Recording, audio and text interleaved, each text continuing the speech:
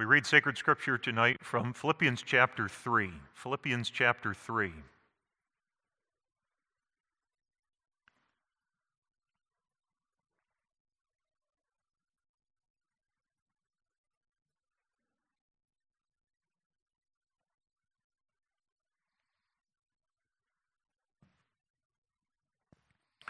We'll read the first 11 verses of Philippians 3, and the text for the sermon is verses 4 through 9. Because of the length of that section, I won't reread that. Text is verses 4 through 9. We'll read the first 11 verses of chapter 3. Finally, my brethren, rejoice in the Lord. To write the same things to you, to me indeed is not grievous, but for you it is safe. Beware of dogs, beware of evil workers, beware of the concision. For we are the circumcision, which worship God in the Spirit and rejoice in Christ Jesus, and have no confidence in the flesh. Though I might also have confidence in the flesh. If any other man thinketh that he hath whereof he might trust in the flesh, I more. Circumcised the 8th day, of the stock of Israel, of the tribe of Benjamin, and Hebrew of the Hebrews, as touching the law, a Pharisee, concerning zeal, persecuting the church, touching the righteousness which is in the law, blameless. But what things were gain to me, those I counted loss for Christ. Yea, doubtless, and I count all things but loss for the excellency of the knowledge of Christ Jesus my Lord, for whom I have suffered the loss of all things, and do count them but dung, that I may win Christ, and be found in him, not having mine own righteousness, which is of the law, but that which is through the faith of Christ, the righteousness which is of God by faith, that I may know him, and the power of his resurrection, and the fellowship of his sufferings, being made conformable unto his death, if by any means I might attain unto the resurrection of the dead. We read the word of God that far. Again, the text is found there in verses 4 through 9.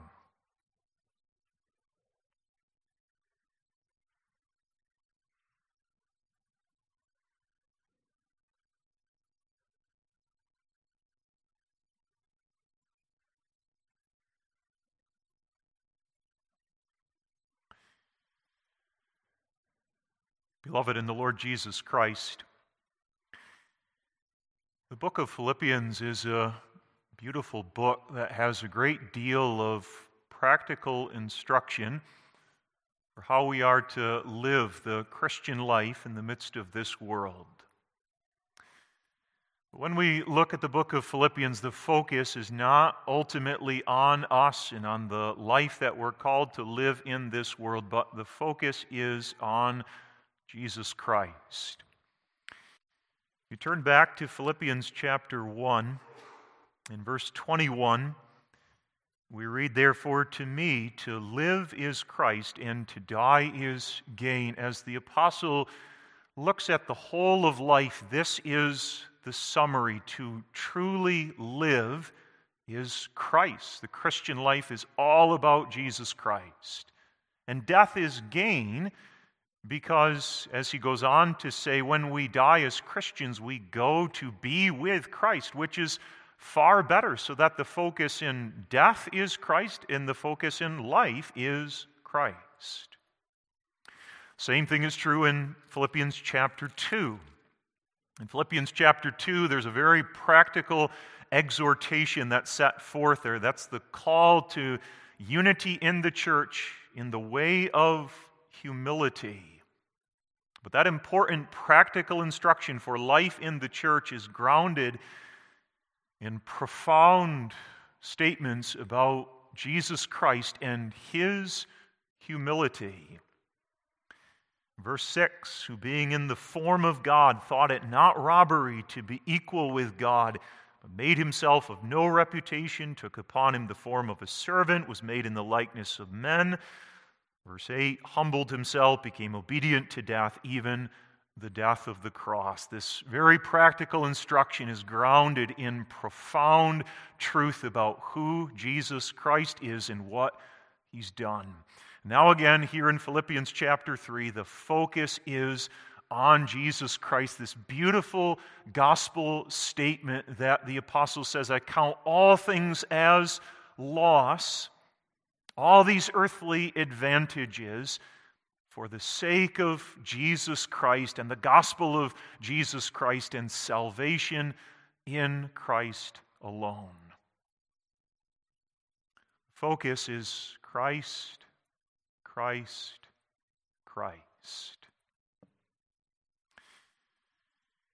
This beautiful gospel statement that is the text for the sermon tonight flows out of what the apostle had said in the opening 3 verses of this chapter.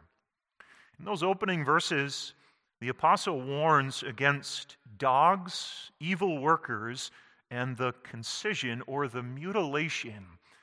Briefly to summarize that, what he's referring to there are not 3 different things that they have to be on guard against, but one false teaching, which was the false teaching of the Judaizers. These were Jews who claimed to be Christians and confessed outwardly faith in the Lord Jesus Christ as Savior. And yet what they wanted to do was to bring Christians back under the bondage of the Old Testament law. Specifically, they wanted to take Gentile converts and to bring them again under the Old Testament requirement of circumcision. And what their false teaching amounted to was salvation, supposedly by grace and by the works of the law. And the apostle says to the church, beware of this, be on your guard against this. And to press home that warning, he then proceeds in our text to use himself as an example. He says, if there was anyone who could boast in these outward things or attempt to ground their salvation in what they had accomplished, I am exhibit A. No one has better credentials than I do.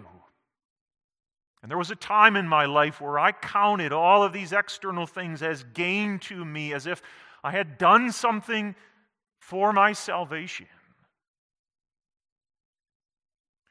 He says, I can tell you from my own life, I've been down that road, and it leads nowhere but to destruction. It's utter folly.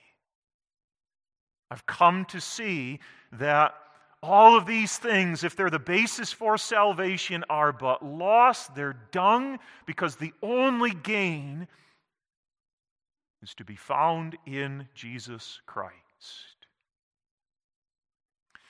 The passage then summarizes beautifully the truth of our salvation. We are not saved because of who we are, because of some earthly status that we have. We're not saved on account of any of our own supposed achievements that we can present before God. There's not some part of our salvation that ultimately depends upon us and who we are and what we've done to earn that. Our salvation is a wonder of God's grace. It's found alone in the working of our Lord and Savior, Jesus Christ. Let's consider this Word of God tonight, taking as the theme, gains counted as loss. First, let's notice the reckoning, that idea that these things that were gains really are loss. And secondly, the reason for that. And then finally, what is the end in all of this? The apostle begins using himself as an example to warn the saints in Philippi by saying that if there's anyone who could trust in the flesh, it would be him. He says in the first part of verse 4, though I might also have confidence in the flesh. In fact, as he goes on to say, you could take all of my credentials and line them up over against the best of the Judaizers, those who are trusting in the flesh for their salvation. And when you compare these two things, I'm going to come out on top. The rest of verse 4, if any other man thinketh that he hath whereof he might trust in the flesh, I more. If we're going to compare outward credentials, I'm going to win, the apostle says. And speaking, of course, very hypothetically and foolishly. From there, then, he goes on to explain 4 things that relate to his status, things that were a matter of his coming into this world, his birth, that at one time he trusted in as his gain before God. First of all, in verse 5, he says, circumcised the 8th day. He begins with that because that was the crucial point with the false teachers. The Judaizers put all of their pride in being circumcised, that this was necessary for them in their salvation. Paul says if that's how you want to evaluate things, then I can boast in that too. Because I was circumcised. I received that Old Testament sign of the covenant and the covenant people. In fact, he says, essentially, I'm an 8th dayer. I'm circumcised as an 8th dayer. There may be others whose parents were more lax and perhaps had them circumcised on the 9th day or the 10th day. They weren't so concerned to have it on the 8th day. Or there were other Gentile converts who only later in their life submitted to circumcision. But he says that wasn't true of me. Precisely as the law demanded, on the 8th day, I was circumcised. That first. Then secondly, he says in verse 5, of the stock of Israel. He can trace his lineage going back generation after generation to Israel, Jacob, and therefore to the other patriarchs, Isaac and Abraham.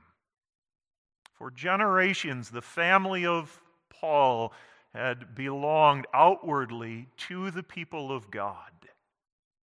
There were others at this time whose lineage had been diluted, they might say. Perhaps there was a Jewish woman who had married a Gentile husband. That was the case, for example, with Timothy. And there had been a diluting of that, some might say, because this Jewish woman had married a Gentile husband. But not so, Paul says, with him. He's of the stock of Israel. Third, he says in verse 5, of the tribe of Benjamin. Benjamin was a fairly prominent tribe. Benjamin was the youngest son of Jacob through the beloved wife Rachel. He was the only one who was born in the promised land. Benjamin was the tribe to produce the very first king of Israel, Saul, the man from whom Paul received his name. And Benjamin was the only tribe that remained faithful to Judah and to the house of David in the great schism that took place between the 10 northern tribes and the 2 southern tribes. The reason why Paul mentions this is to further establish his credentials as an Israelite. At this time, the tribal divisions had largely fallen away. But Paul says, my family can still hold to the fact that we belong to the tribe of Benjamin. Our credentials are impeccable. And then fourth, and really as a summary of all that he said so far, verse 5, and Hebrew of the Hebrews. If there's anyone who's a blue-blooded Jew, a dyed-in-the-wool Hebrew, he says, it's me. This was a day and an age in which so many of the Jews had come under the influence of the pagan Greek culture around them and had given up much of their heritage. But Paul says that's not true of me, that's not true of my family. We are Hebrews of the Hebrews. He mentions those four things first as a matter of his status, a matter of his birth, that if he were to trust in the flesh, he'd have all these things that he could put his confidence in. After that, he mentions three things that are a matter perhaps of his outward achievement. He says at the end of verse 5, as a matter of his own supposed achievement, as touching the law, a Pharisee. Paul says elsewhere in Acts 26, verse 5, in his speech as he stands on trial before King Agrippa, referring to the Jews, he says, which knew me from the beginning, if they would testify that after the most straightest sect of our religion, I lived a Pharisee. There were Jews, then there were Pharisees. There were common, ordinary Jews, and then there was the strictest sect of the Jews, the Pharisees. They would have been referred to as the ultra-conservatives, as the 200%ers. There were others who were not as committed to keeping the law of God, who were not as faithful in how they lived. And then there were the Pharisees who strictly kept all of the laws, in fact, had added all kinds of traditions of men in addition to the law as a supposed attempt to safeguard the law and the keeping of the law. Paul says, this is who I was, this is how I lived. I was a Pharisee like no other, faithful in keeping the law. Then second, as a matter of his own supposed achievement, he says in verse 6, concerning zeal, persecuting the church. His famous teacher, Gamaliel, had cautioned a certain level of patience with the Christians. If it's from God, even if we oppose them, they'll continue to succeed. If it's not from God, it'll fall apart on its own. He cautioned patience, temperance. But not so his pupil Paul. Paul was more zealous than any other to stamp out this Christian religion.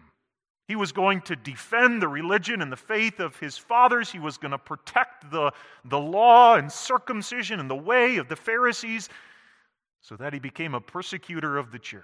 No one was more zealous in hunting down Christians and hauling them away to prison, testifying against them in court so that he approved of their being put to death, doing all he could to get them to blaspheme the name of God by rejecting Christ. No one was more zealous than Paul. And then third and last, as a matter of his own supposed achievement, he says at the end of verse 6, touching the righteousness which is in the law, blameless.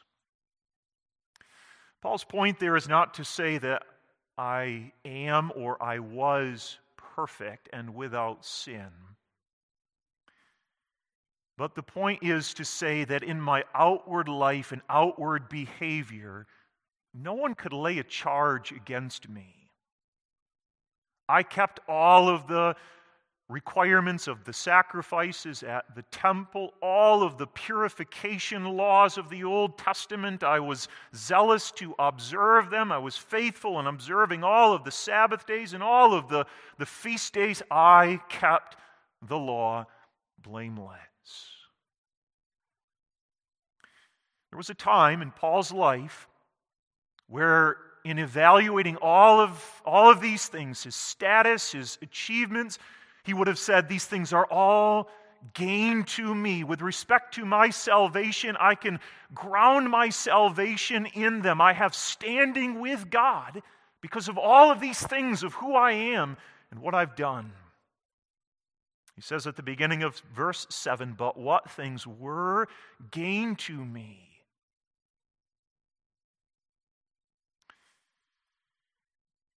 There are many things in our lives as Christians that we might also be tempted to boast in.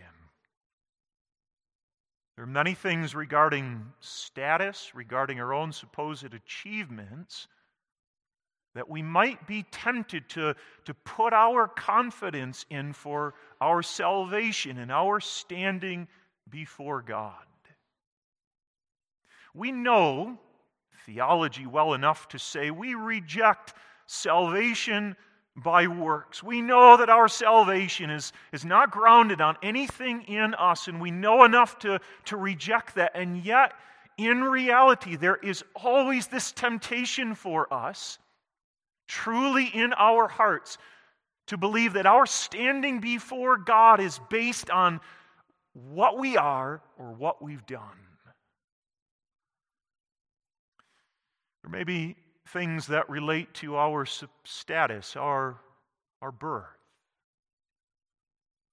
Many of us were born to believing parents, grew up in a believing home, could trace our ancestry perhaps many generations to our grandparents and great-grandparents, and as far back as we're able even to sort out, belonging to the church and perhaps even to Reformed churches. We had years of catechism instruction. Some of us had the privilege of attending a Christian school and a Christian high school and receiving that instruction. Perhaps we know we were baptized by Reverend so-and-so. We received that New Testament sign of the covenant. All of these matters that relate to our birth, our status. And then there are things in our life that one might classify as our supposed achievements.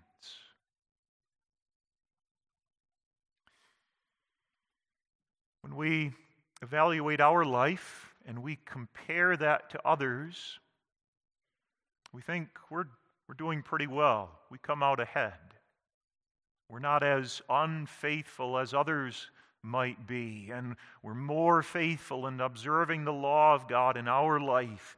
Others, for example, might be lax with regard to the Sabbath day, and yet we are faithful in our observance of the Sabbath. Some might take their boast in their being conservative. There are others out there who are liberal, who aren't as faithfully maintaining the Word of God, but I'm a conservative, a 200%er.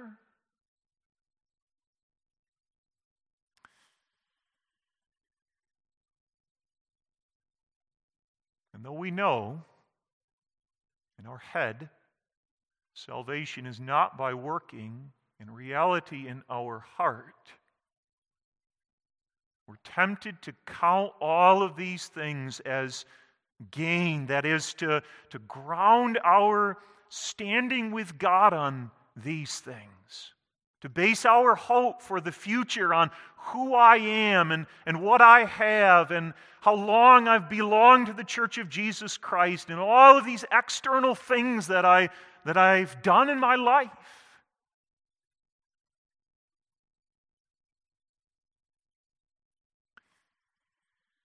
Where is our trust ultimately? Is our trust for salvation in something we've received in our birth and our status and how we've grown up? Is our trust ultimately in who we are and what we've done and how we're better than others?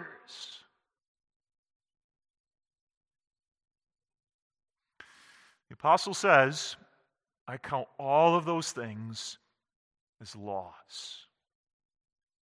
As he reckons all of these things and takes stock of all of them, he says, if my salvation depends upon my status or my achievements, then there is only loss. He mentions that word loss 3 times. Verse 7, but what things were gained to me, those I counted loss for Christ. Verse 8, yea, doubtless, and I all things but loss for the excellency of the knowledge of Christ Jesus my Lord. And then again, for a 3rd time, for whom I have suffered the loss of all things. He's using a financial, an accounting word there. These things, he says, that I thought were assets to me with respect to my salvation, I've come now to see they're liabilities. What I thought were deposits into my account with God in reality are debits. Not gain, but loss. And then he goes even further, says at the end of verse 8, and do count them but dung. There are some who explain that word to be referring to any kind of garbage or trash that's thrown out into the streets for the wild dogs to scavenge from. And there is a sense in which that's fitting, because if you look back at verse 2, the apostle says, beware of dogs, and he's referring to these false teachers who would bring God's people back under the bondage of the law, and this idea of being saved by their keeping of the law. But the word means exactly how it's translated here. It's not only filthy street garbage, it's dung, it's excrement, it's manure.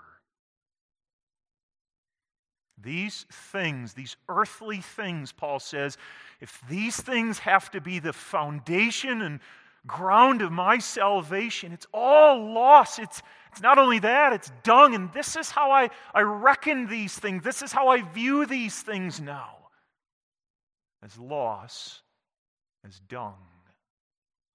As what's filthy, what's disgusting, what turns my stomach and what makes me pinch my nose in disgust.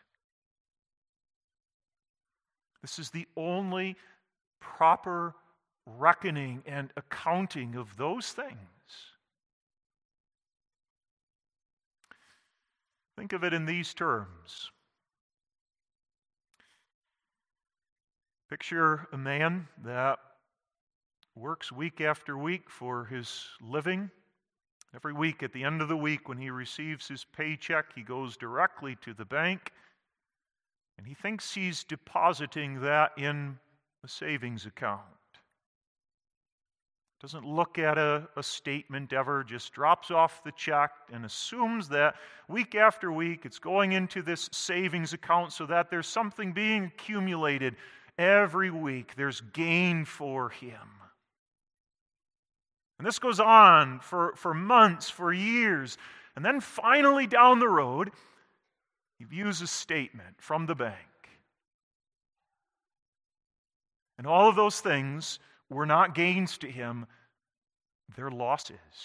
What he thought he was depositing was actually being debited out of his account. What he thought were assets for him were in actuality liabilities for him. He's not way ahead now with this nice nest egg stored up, but in reality, he's so deeply indebted. That's the truth of what the Word of God is describing here. If we think we're laying up all of these gains in our account before God, this is my status, I was baptized by so-and-so, and I belonged all my life to this church, and I've done all of these things. The reality is, they can only be counted as loss. And more than that, it's dung, it's filth, it's excrement, it's what turns our stomach and makes us pinch our nose in disgust. These things cannot save. We're not saved on account of our status. We're not saved on account of these things we've supposedly done. Only proper reckoning of them is that those supposed gains are loss.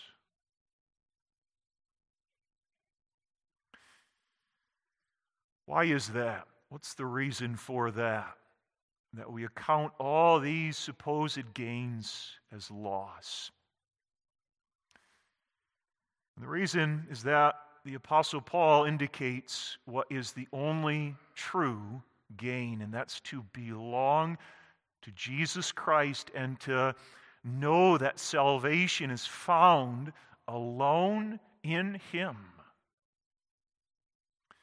Paul says in verse 7, "But what things were gain to me, those I counted loss for Christ." Paul is describing there his conversion. He's on the road to Damascus as a zealous persecutor of the church. He's got all of these supposed gains in his account with God.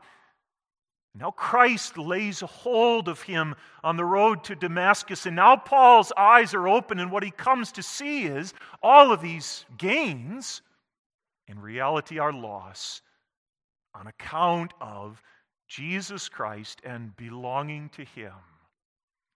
And then he goes on in verse 8 and says, "Yea, doubtless, and I count all things but loss for the excellency of the knowledge of Christ Jesus, my Lord." And there he's shifting tenses to the present tense. He says, this is what happened when I was converted. I came to see. This is what the reality is. And he's saying, and this is how I continue to reckon all these things. I continue to view all of these things as loss for the sake of Jesus Christ. Paul's point here is not that he went on some quest to find gain in Jesus Christ. He was living his life, putting his stock in all of these earthly things, and Christ took a hold of him. And now, having gained Christ and knowing what that is to belong to Jesus Christ, he can evaluate his life and see those things are loss. The only real gain is to belong to Jesus Christ, and his point is, this is how I continue to live my life. I'm not going back under that bondage of thinking my salvation is grounded in these things. Continue to live, trusting alone in Jesus Christ for my salvation. That leads into, then, a description of the truth of our salvation in verse 9. Some commentators have described that verse and its description of our righteousness with God as a meteorite from the book of Romans that's landed here in the book of Philippians. Book of Romans, you remember, chapter after chapter, setting forth the heart of the gospel and our justification by faith alone. A nugget of that beautiful truth, as it were, is broken off from Romans and landed here in the book of Philippians. It's describing our righteousness, our right standing with God. How is it that we have standing with God? What is our righteousness before Him?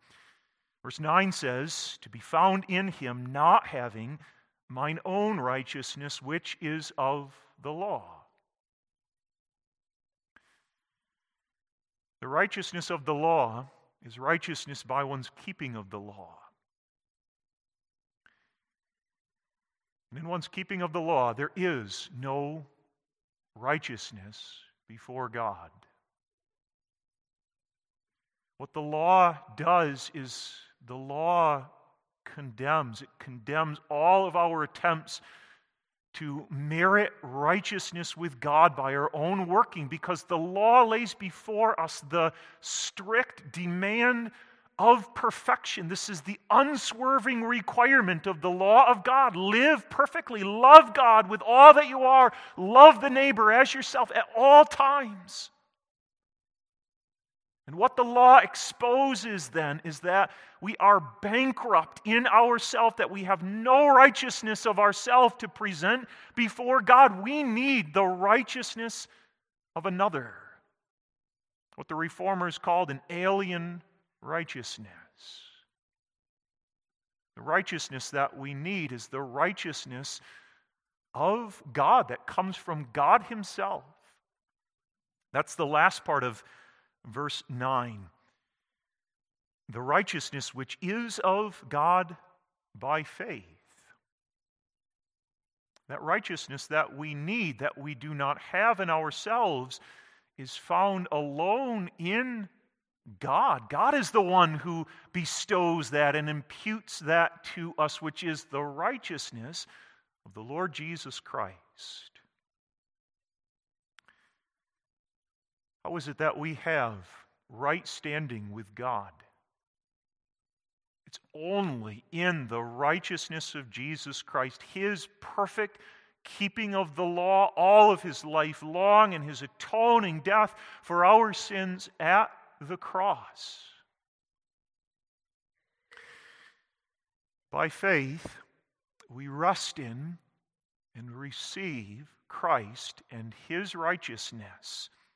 That's verse 9 as well in the middle. But that which is through the faith of Christ. Faith is the sole means or instrument whereby we receive and we are confident of this right standing with God.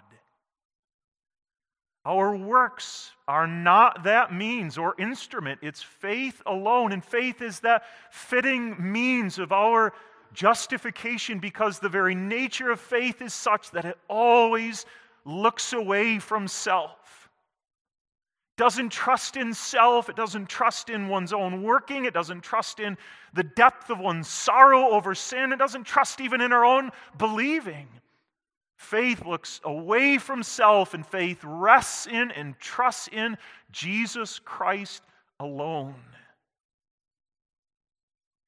That's what the text is referring to when it speaks of the faith of Christ. The point there is not that this faith belongs to Christ, that it's Christ's faith. It's not biblical or reformed to speak of Christ believing on our behalf or in our place. That word "of" is referring to the object of our faith. It's answering the question, in whom do we rest and trust and believe? And the object of faith is Jesus Christ. Faith rests, faith trusts in Jesus Christ, because Jesus Christ alone is our righteousness before God. Our salvation, therefore, is not a matter of who we are and these external privileges that we enjoy. It's not a matter of our own supposed achievement. We're saved through faith alone, in Jesus Christ alone.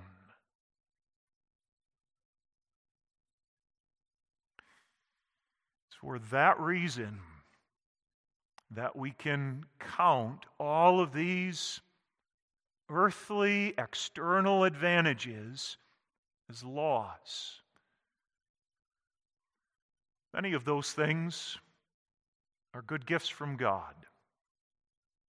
To have believing parents and grandparents, to grow up in a Christian home, to receive good catechism instruction, to receive good instruction in a Christian school. These are good gifts from God. And the point of the apostle here is not to say that we reject all of those things, that none of those things are things we're to be thankful for. The point of the apostle is to say, if we're going to base salvation in something, it may not be in those things. Then we account all of those things as a loss, as the foundation of salvation, as the ground on which we build our hope for the future. Salvation is not grace plus something else. It's not grace plus the status I've received in my birth. It's not grace plus all of these achievements that I can present before God. It's not Christ and me. It's not Christ's work plus my working. When it's grace plus then we lose grace.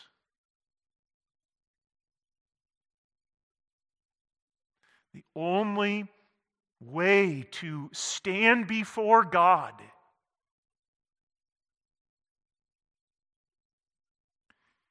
is stripped entirely bare. To be stripped of all of our outward status, all of our supposed achievements, to stand with hands empty.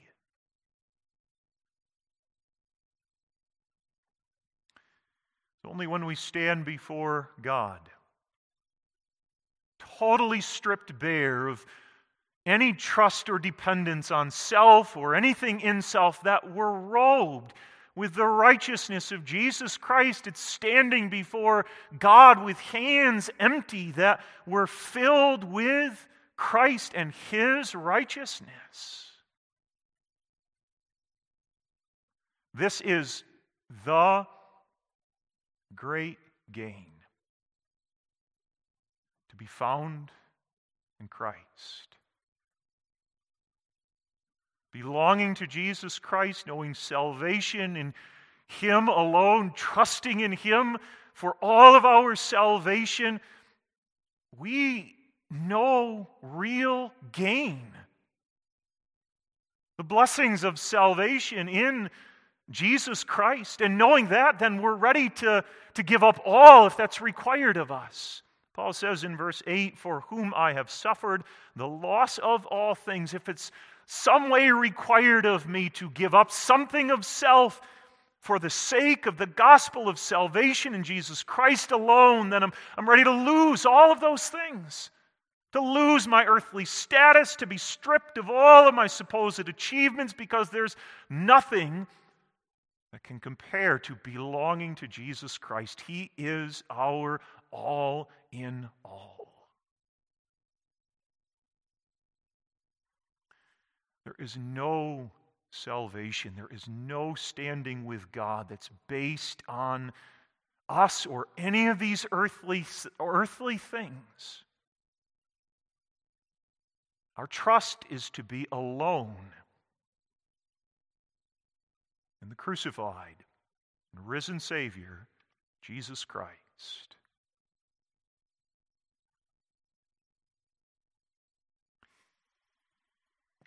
What's the end of all of this? And according to the Word of God here is that we know Christ. In verse 8, the apostle indicates that, "Yea, doubtless, and I count all things but loss for the excellency of the knowledge of Christ Jesus my Lord." That word excellency refers to what is great, what is surpassing. The apostle uses that same word later in Philippians 4, verse 7, "And the peace of God, which passeth all understanding, shall keep your hearts and minds through Christ Jesus." The same word there, passes all understanding, this peace that is surpassing. The same thing is true of the knowledge of Jesus Christ. This knowledge is excellent, it's great, it surpasses everything else.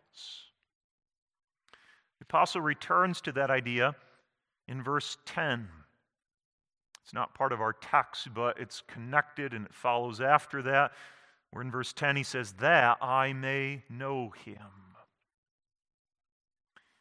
The knowledge that the Word of God speaks of here is not merely head knowledge, although it includes that. This knowledge includes that we know certain things about Jesus Christ, about who He is, and about what He's done. But this knowledge is not merely head knowledge. It goes way beyond that. This is the knowledge of the heart. This is the knowledge of faith. This is the knowledge of love. It's the difference between knowing about Jesus Christ and knowing Christ. The Apostle Paul was a man consumed with Christ. In the beginning of the sermon tonight, we looked at chapter 1, where the apostle looks at life and he says, "To me to live is Christ, and death, that's gain." Why? Because I go to be with Christ. It's Christ in life, it's Christ in death. Chapter 2, he's telling the congregation, be united, be humble. And that's grounded in who Jesus Christ is. He who is God thought it not something to be grasped, to be equal with God for himself, but made himself of no reputation, came in the form of a servant, was obedient to the death of the cross. It's about Christ. And the same thing is here in chapter 3. I count all of these earthly things as loss, as dung, as filth. Because the greatest thing is to know Christ.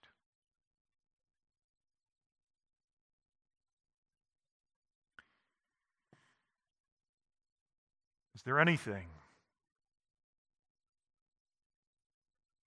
that can compare to knowing Christ?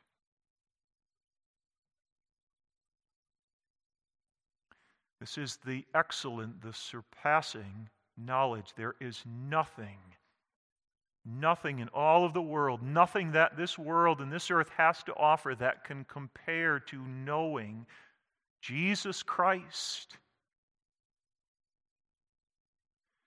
Jesus Christ is known as the only, the complete Savior.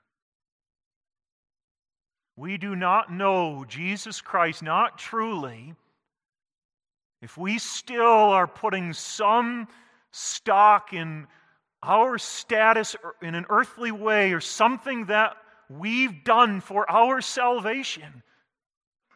Then we can talk about knowing Jesus Christ, but we do not truly, deeply know Jesus Christ. Jesus Christ is truly known as the only and the complete Savior. The only one in whom our trust rests. The only one in whom we rest for all of our salvation. Resting in Jesus Christ by faith, we know Him.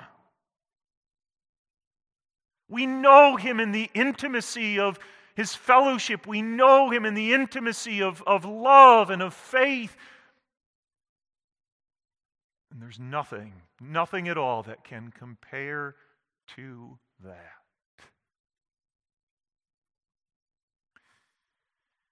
This is the great end and the great joy of our salvation. It's not only that we're forgiven, we're right with God in Jesus Christ, that we enjoy all of these blessings. Those are important to us. But in the end, the focus is not on the blessings. It's the one in whom we receive these blessings. The end and the focus of all of our salvation, both now and forever in heaven, is Jesus Christ.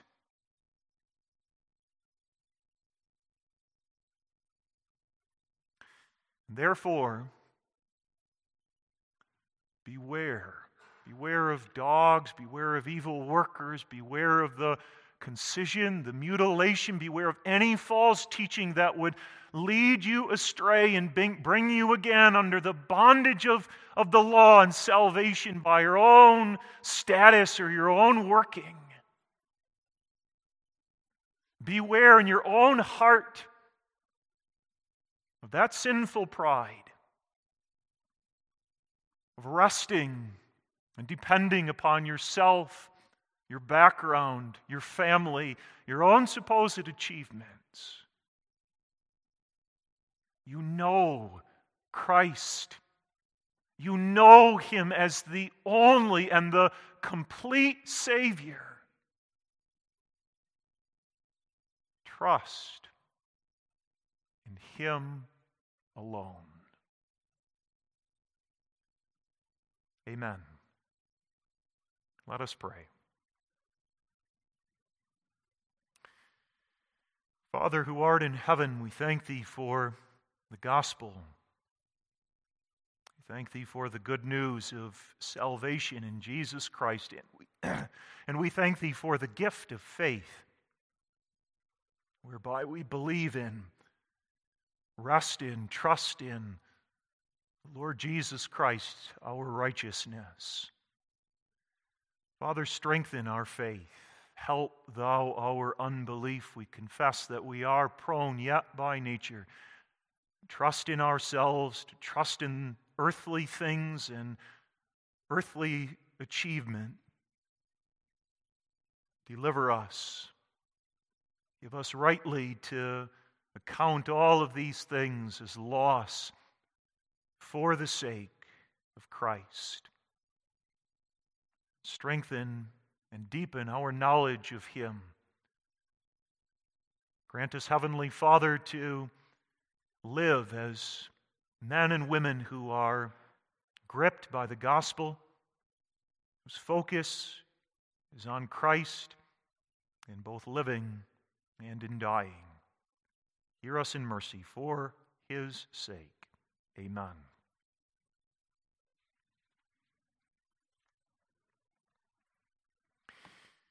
Let's sing Psalter number 362. 362.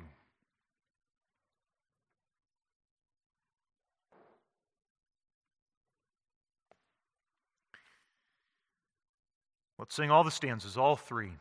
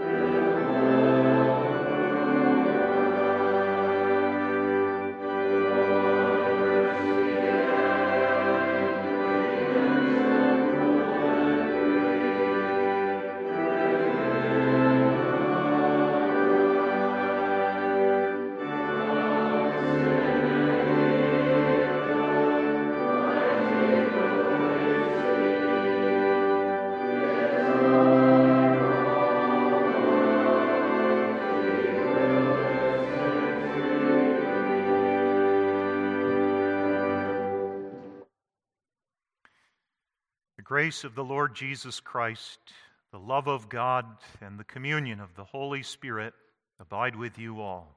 Amen.